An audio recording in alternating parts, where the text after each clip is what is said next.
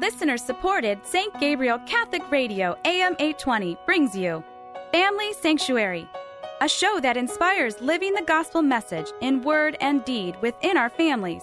And now, Family Sanctuary with host Peggy Hartshorn.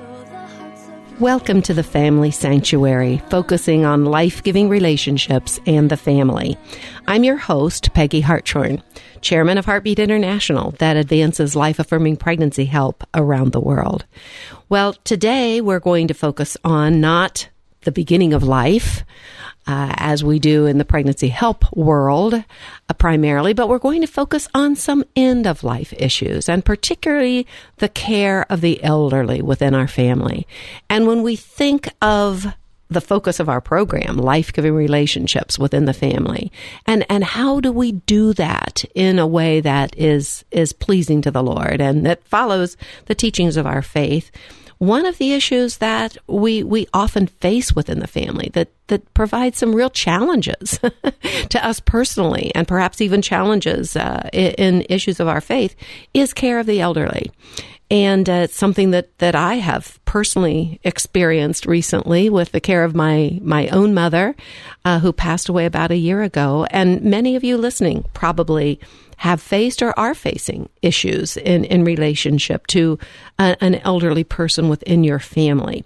So we've got a wonderful, loving, caring expert with us today, and that is Dr. Marion Shuda. Welcome, Dr. Shuda. Well, thank you, Peggy. It's a pleasure to be here. It's a pleasure to have you, because not only have we known each other through many different avenues, actually, here in the Diocese of Columbus, but you also helped care for my mother. So thank you so much for that. Dr. Shuda is now the medical director of the John J. Gerlach Center for Senior Health at Riverside Hospital. And you're a graduate of the Ohio State University College of Medicine, and you've been with Riverside for about 40 years. Yep, it'll be 40 years coming up in July. And that's amazing. I always say it's a privilege to be a physician. It's a privilege to work at Ohio Health in Riverside. It's a really very good place to practice. Well, certainly the Gerlach Center helped my mother, and you did, of course, so much. So I appreciate that. There is one, and we know there are actually many resources which we can touch on as we talk today about to help us who are facing that issue of care of the elderly within our family. So, and Dr. Shuda is also a member of Joan of Arc Parish. Yes. And sometimes you may have seen her name, or you may have heard her actually addressing issues of care of the elderly at a diocesan event or a pro-life event. So we really appreciate, and it always amazes me how, as busy as physicians are, that you devote so much time to other things in the diocese and the community that can help us. So thank you for that. Oh, well, it's my privilege, really. Well, Dr. Shuda, and maybe we should start at the beginning of this story of care for the elderly in our family, with the beginning of realizing that an elderly person in your family needs care. That's a very good point, because the longer we live, the more likely we are to have significant problems. So I like to tell people that one of the things people worry most about is dementia or cognitive problems, because those do impair the senior's ability to function independently. If we're lived to the 9th decade of life, so 90s, we have at least a 40% chance of having significant cognitive problems. Of course, that means that 50 to 60% of people will live well into their 90s with no cognitive problems. And physical frailty becomes more of an issue there. That's a little easier for all of us to deal with emotionally and physically. The physical. Mm-hmm. Mm-hmm. Yes. So, for example, we tell people over 85 are very unlikely to be good drivers. Their reflexes are slower and so forth. But you can drive people places, and if they can use Uber or Mainstream or whatever, they can get around. And then paying bills and so forth is so easy to do remotely now. So it's really not as big a problem. We just don't want them mowing the lawn, climbing a ladder, and cleaning out their gutters and so forth. Right. So we need to, as family members, watch for the signs of when older people are going to need more care. And as I look back personally on the care of my mother, I realized she was a very, very smart person.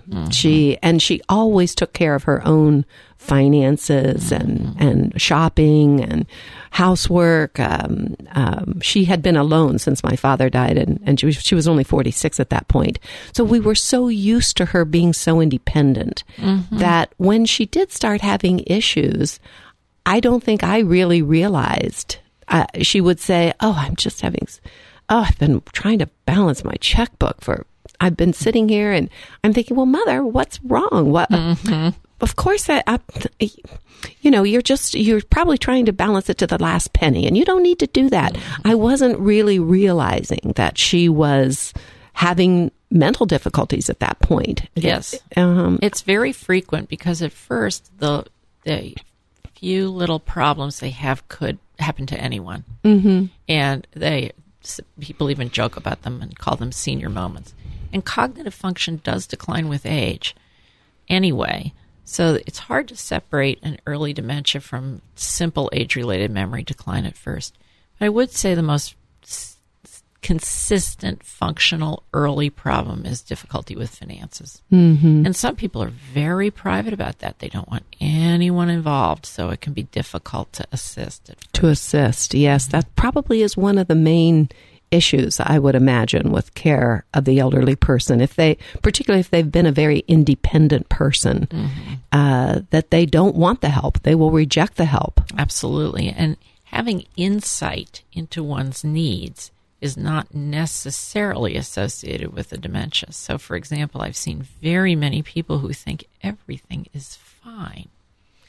And these kids are just into my stuff, and I can't believe it. And they really either actively push them away or very frequently don't appreciate the help. And it's very stressful. It's a lot of work to care for a senior.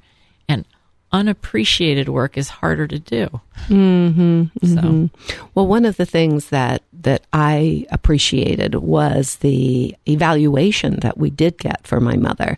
Now, we got that at the Gerlach Center, where you are the medical director, but I'm sure there are other places and resources for people to get elder care. And I think for me, it was very important to have an assessment.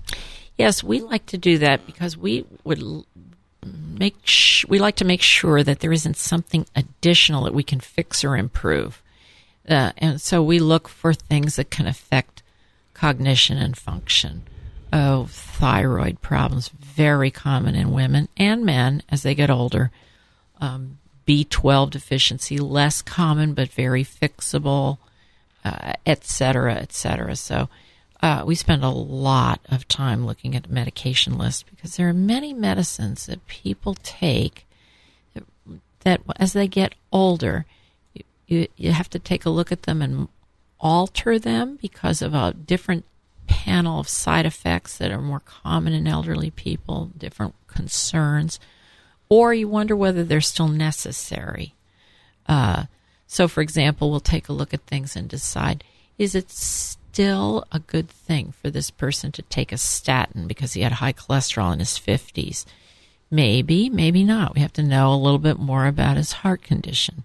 Is it still appropriate for somebody to be taking supplements? Hardly ever, but some people need them depending upon various things and so forth. So we call the pill burden is often very high for seniors, and we work hard to try to get that down. There are some people who get cognitive clouding from side effects from some of their medicines, and we can look at that as well. So I think it was very interesting that you said that when a person gets into their 90s, about 40% will have cognitive difficulty. That's right. And but 60% will not. Yes. Some authors would say 50, but if you think about just 50 or slightly below that. So it is much harder for us to maintain cognitive sharpness enough to function independently if we live up into our 90s. although it happens. I took care of a 103-year-old lady who was completely cognitively intact. I think sometimes maybe do people fear having that kind of an evaluation, either the person themselves or their family, because there's such a almost, it seems like a doomsday analysis if this person has Alzheimer's. But not all dementia is Alzheimer's. That's right. First of all, not all dementia is Alzheimer's. That's right. But number two is that dementia is a very feared diagnosis by a lot of people.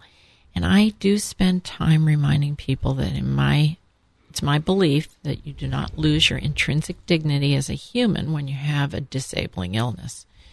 And so you just have to change your focus to how you care for the person and recognize the things that are still good and enjoyable. But it is a difficult thing for people. There are a lot of tears and worry. So it's a tough diagnosis for a lot of people. And of course, I love what you said about that kind of a diagnosis does not change the dignity of the person. And that's why we're talking about this, of course, on St. Gabriel Radio here today on the Family Sanctuary, the dignity of that person. How do we continue to respect that dignity and provide the proper level of care for that person? It's a challenge, and it's individual, right? Yeah, it depends on the exact situation that you have. That is really correct.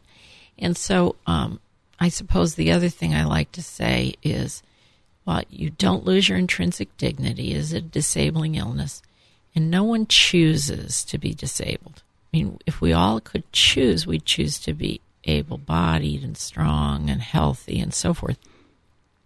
How we deal with that as an individual and as a family is a bit of a measure of our humanity. It's a challenge, though, for a lot of people. Some of the issues that people face when they know that they've had, let's say, an evaluation, or it's very clear, even without an evaluation from the medical community, that my parent or an elderly relative really needs a lot more care. Perhaps they've been independent, they've been living alone, and people may have this thought, I'd never put a family member in a home. And maybe the person themselves has said, I never want to be in a rest home. What are really the options when it comes to that kind of care? That's a very good point. We hear that quite a bit. There are a lot of personal preferences. I don't want to leave my home. We built that in the 50s or whatever it is. So I think, well, the first and foremost, almost every kind of care can be done in the community, in my opinion. In the community, meaning in a facility. Home. No, in a private home. In a private home with community care. In the community, meaning in a residential facility, residential setting. Except it's a lot of work. It's a lot of work. Before we get into some of those details, let me reintroduce our guest, because some people may have just joined our program. Our guest today is Dr. Marion Shuda, who is the medical director of the John J. Gerlach Center for Senior Health here in Columbus, associated with Ohio Health Riverside Hospital. She's an expert in geriatric care, has been there at Riverside for about 40 years. She's a member of St. Joan of Arc Parish. She looks at the care of the elderly from a Catholic perspective, from a human dignity perspective. So we're really happy to have you with us today, Marion, so that you can help us think through such a stressful issue as care for loving, respectful, dignified care of the elderly person. Yeah, well, thank you. And caregiving is very stressful. So when I say that you can do most care in the community, there are a couple of exceptions and a few provisos. So first of all, remember that 24/7 care is not a full-time job. It is more than 4 full-time jobs. Wow. So I tell people who come to the clinic, the Gerlach Clinic is a clinic of Riverside Hospital, and it's a full-time clinic. So it's open Monday through Friday, regular clinic hours, 8 to 4:30, and so forth. Now, the hospital is a 24/7 operation. So I tell people if I point to a nurse in the hospital, I say, if we wanted to take her job and make it a hospital job, we would have to hire more than 3 people because we have to have an evening shift and a night shift. And then we have 6 shifts on the weekend. And we haven't had the first holiday, sick day, anything yet. Mm-hmm. When you try to provide 24/7 care for your senior in a home, you have taken on more than 4 full-time jobs. People just don't realize that, and they understand why they're so exhausted. Now, if that senior sleeps, great. That eliminates 7 shifts. 7 out of, which is slightly more than 1 full-time job. You still have 3 full-time jobs. You must have respite. You have to have it. Nobody can do that. Even a dedicated spouse needs respite. And I do see some very dedicated spouses. Oh, she took such good care of me. I'm going to take good care of her. Great. However, it really, you can't do it alone. And that's not a sign of weakness. It's just being realistic. No one, I wouldn't hire. Would you hire a nurse to take care of you 24 hours a day, 7 days a week with no break? Of course not. Mm-hmm. There's exhaustion. So that's one thing that's very important. The other thing is that 2 behaviors that become more frequent in dementias, they're not universal, but are very hard to deal with in a home setting. It's not impossible, but very hard. One is aggressive behavior. Sometimes people just don't recognize folks, especially late in the evening, and they try to defend themselves. That is very hard to manage in a home setting and may be dangerous for the caregiver. And the other thing is wandering. That's dangerous for the senior, and it's hard to protect them, but it's possible. It's just very hard to do. Mm-hmm. So I think so many people are afraid of putting an elderly relative in a care facility. And again, if the person has said, "Oh, I never want to be in a nursing home," or I guess a lot of caregivers then, if that's necessary, really have to deal with some guilt, with some concern. What are some of the things that you encourage people to think through when they need to put a family member in a facility? Yes, that's such a good point. There are many, many options. The options available are somewhat dependent on what the person can pay for, but they're not. Every home is not the same. So some people thrive on the community that they have. They have all peer groups, there are age-appropriate activities, and so forth, meals together, and caregivers who understand what these behaviors are like and how to help them. Mm-hmm. So some people just thrive and do very well. I usually recommend that they try one without thinking it's a permanent commitment. Many places will allow a respite stay or 30 days before you make a commitment. Mm-hmm. And so that's another way to try it out. Mm-hmm. I can remember with my mother, we thought being in an assisted living would be appropriate, and she was very open to that. And they were very, very different when I visited them, so different in terms of the kinds of activities they provided, the type of room they had, the arrangements with the food. And that amazed me, the many, many different choices that we had. We chose one that was just about 5 minutes from our home, which was great. And I could be there every day. And I think you mentioned that's important. Yeah. I'm so glad that happened with us, that we could do that. Yeah, thank you for saying that, because caregiving is stressful. It's still stressful even if the person lives in a different place. So to reduce caregiver stress, being geographically close is hugely important, because it just reduces that commute time to see the senior. And then the other thing that's very important too is the daily visit. For reasons which aren't entirely clear, daily visitors seem to improve care in senior communities. So it's an important thing to be close and make it easy to visit. Mm-hmm. So just being there, having what do I want to say? Getting to know the caregivers. I suppose that's important. they know that you're going to be there too. Well, I encourage people to think now, if you move mom to this beautiful care community and where she has peer group and so forth, now you can visit and be her son or daughter and not her personal caregiver or her cook or her toenail clipper or whoever you are. Mm-hmm. You are now really visiting. Mm-hmm. And, when we had my mother in the assisted living, that really was good. She didn't want me. She hated to impose on me to take care of her, to help her with her shower, or, oh, honey, I know you're so busy. You don't need to do this. You shouldn't be having to do this. And so that seemed to help her, that I could come and watch TV with her, or have a meal with her, or visit with her and look through the albums with her and so forth. But then she did get to a point where it became clear that the best place to take care of her was the home. So we brought her home to our home, and I loved that part of her care. I was surprised, but I loved that part of her care, having her with us. She no longer could benefit from the social activities. Her dementia had increased and gotten more severe, and it got to be confusing for her to have so many different caregivers and people she didn't know. And so bringing her into our home the last several months was really a positive thing for us and for her.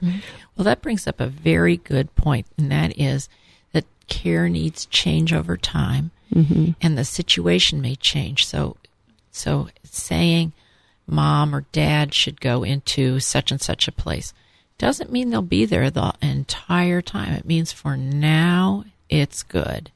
They can move. They can move to different levels of care in the larger facilities, or they can move in and out of the community. So it's really constant assessment, I think, when you have an elderly person in your family. What is the best care for this person, and what kind of help do I need now to help that's correct. Our parents' care or an elderly person in the family? I'm thinking, too, of things that they ask me to do when I took Mother into the assisted living for the first time. Now sign this paper. Well, you have to think through the DNR, and you have to think, does your parent have a living will? All those kinds of issues. And I know we don't have time to go into them in depth, but we have had a couple of programs here on St. Gabriel Radio with Peggy Wolek, who focuses in on those issues if someone wants more detail. But what do you tell people, just briefly, Marion, about all that? Peggy and I have done a number of these presentations. Peggy Wolek. Too. So generally speaking, they have to ask you, but you do not have to have one. A living will. Or a DNR. You do not have to have one. I recommend that everyone have a durable power of attorney for health care. Yes. With someone whose values they trust. Which is an alternative to the living will. No, you can have both of those. Oh, can you? You can. But I like the durable power of attorney for health care because it's very clear who you want to be your alternate decision maker. And it's very clear for us in medicine that living wills are optional and DNR is optional. So even though they have to ask you and they tell you they like to have a status, you can say full code and don't worry about it. You can even do that in hospice. Full code meaning you want all life-saving care offered. Right. And then you can refuse it later. And then, of course, your person, if you have a person who is in charge of making your decisions with a durable power of attorney, can make that decision at that time. That's correct. Right. So, again, some of the legal issues, I know Peggy Wolek recommends not having the living will because that will trump your person if you've made some specific decisions in that living will. That's correct. The living will is seen as your decision and you come before your alternate. Right. So again, it's a little bit complex, but definitely if you're in this situation, listen to what we've got in the archives on that. It's pretty complicated. Yeah, just politely decline or politely give your You can politely decline and look into it more fully. Correct. Yes. And I know for me, they had 2 levels of a DNR. There are 2 in Ohio. It's a very well-intentioned, apparently well-intentioned law. It's just very confusing. Very confusing to me. And they said, oh, someone here can explain it to you. After they explained it, I was even more confused. And I could tell that they didn't really know the difference either. Yeah, it's let's say it's currently under scrutiny and may be revised by the legislation, but it's right now, it's the way Ohio's rule is written is hard. Right. Let's talk, and we've only really got about a minute or so left, Marion. What about the spiritual aspects of this for the person themselves and the caregiver? Yeah, again, I just remind everyone that it's helpful to work in a faith-based organization, but we honor the dignity and worth of everyone who comes to us. And that's what I like to remind people too.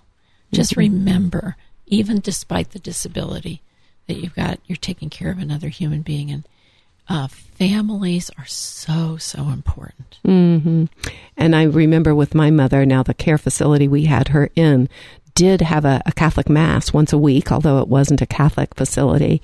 But helping her, providing her with my one sister, it was interesting to see how we all provided different things for Mother. My one sister read devotional with her every day over the phone, and I would pray the rosary with her when I was there. And so helping that person continue with the spiritual things that they loved and was part of their life. That was so important. Well, thank you, Marion, so much for being with us. We could continue to talk. There's so much in this, but you've given us a lot of wonderful things to think about. So thank you for being with us today. My pleasure. And you are listening today to the Family Sanctuary. I'm your host, Peggy Hartshorn, and we are on St. Gabriel Radio with archives at stgabrielradio.com under the Family Sanctuary, and you can stream live on stgabrielradio.com as well.